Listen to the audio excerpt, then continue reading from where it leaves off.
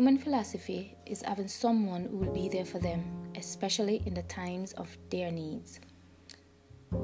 And some are selfish enough that someone who's always there for them, if that person does not show up at one point, they take it personal. There are many sides to the story. Sometimes, because of the philosophy of the mind, programmed to believe that people who hold us down or is always there for us, that they are the ones we should keep. And sometimes people use that as an advantage just to get you in their corner. Just because they are seeking back those same actions from you. And I'm not necessarily saying that that's a bad thing, but what I'm saying, doing something for someone or always shows up for someone just because you want them to show up for you is like programming someone to do what you want them to do, even if that is not what they want. But because the knowing that it is a philosophy of the mind that people who shows up for you should be kept or should classified as someone who have your backs or someone who's genuine and real because they shows up for you. And like I said before, there are many sides to the story. You cannot make someone do what you want them to do because you carry out those acts of kindness for them. And that can sometimes get us angry in a way where we tell ourselves that we were used, misused, and abused, when it is us who use ourselves selfishly, thinking that because it is an important act to do so, that we should just do it on anyone that we want in our corner, and that they must or should give us back those same energies. And that is not right. I mean, it is great to carry out acts of kindness, especially to not look back for anything in return. Now, I don't want anyone to think or feel that I'm saying someone should use and abuse them because of their generosity. But that is what it will feel like to you because you're doing it with the expectation of entitlement.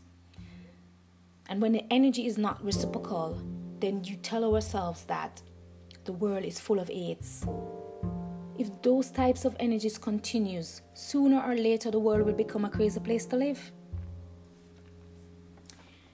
Sometimes the mind does not need someone else's experience. It needs your own logics. A misinterpreted belief can lead to depression and the breaking of a heart. That could easily be avoided if you would just listen to the crying of your own mind, crying out for your own experience to connect your logics. Know when and how to draw healthy boundaries, people. Compassion does not see the faults of others, It does not see the weakness of people. It has its own ego. And that can sometimes confuse the mind.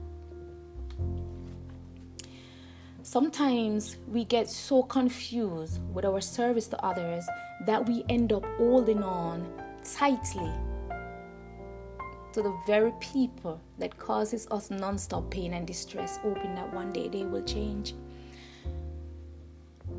And sooner or later, when enough is enough, when we had enough, there is no more to hold on to, there is no more hope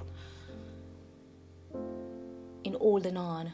We become, after we let go, we become a storyteller, open to inspire's mind with our experience and what we face. Now, the minds that we are inspiring, the listeners that listen to your story, your inspiring story, or the story that should be an inspiration to them, sometimes can also causes them to make decisions on how to deal with people in their surroundings, or how they now see the world. I mean, you were not the victim, and playing the victim by expressing what you face, what bad bad traumas you faced in your lives because of being a generous person or bringing out acts of kindness, and how disadvantage you have been taken of, when we don't know the real truth of your story. There's 3 sides to a story, Mine's, yours, and the truths. And if you're telling me what you faced and what you